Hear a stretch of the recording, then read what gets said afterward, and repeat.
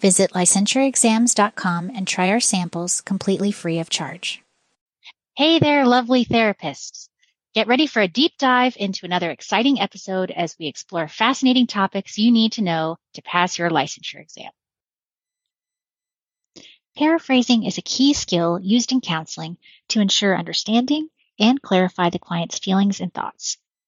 By rewording what the client has said in a succinct and simplified way, the therapist shows that they are actively listening and engaging with the client's perspective.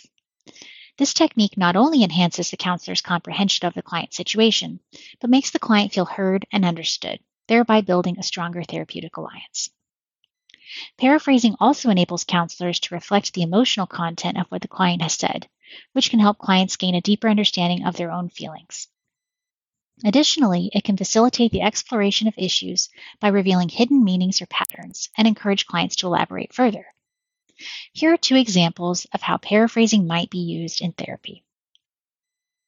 Example 1, anxiety over a job interview. The client says, I have a big interview tomorrow and I can't shake off this intense fear. I keep imagining all the ways that I could mess up. I feel like I'm going to completely ruin my chances. The counselor, paraphrasing, would respond by saying, so you're experiencing significant anxiety about your interview tomorrow. It sounds like you're caught in a cycle of negative thoughts, envisioning scenarios where things go wrong.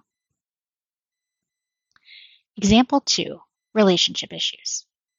The client says, my partner never seems to understand what I want. I feel like we're speaking different languages. It's just so frustrating that they can't see my perspective. The counselor, using paraphrasing, might respond by saying, you're feeling quite frustrated and misunderstood in your relationship. It seems like you're struggling with communication, feeling as if your partner doesn't comprehend your needs or viewpoints.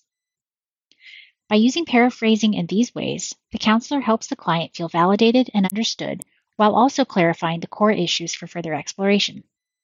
It's essential, however, for the counselor to check their paraphrasing for accuracy with the client to avoid misinterpretations. Reframing is a therapeutic technique used by therapists that involves helping a client look at situations, experiences, or emotions from a different perspective.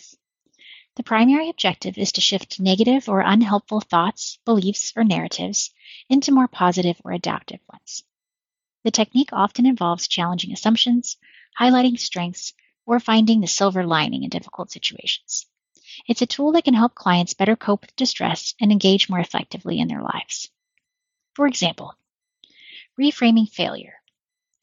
If a client comes to you and says, I failed my test and I'm just no good at studying. I'm always going to be a failure.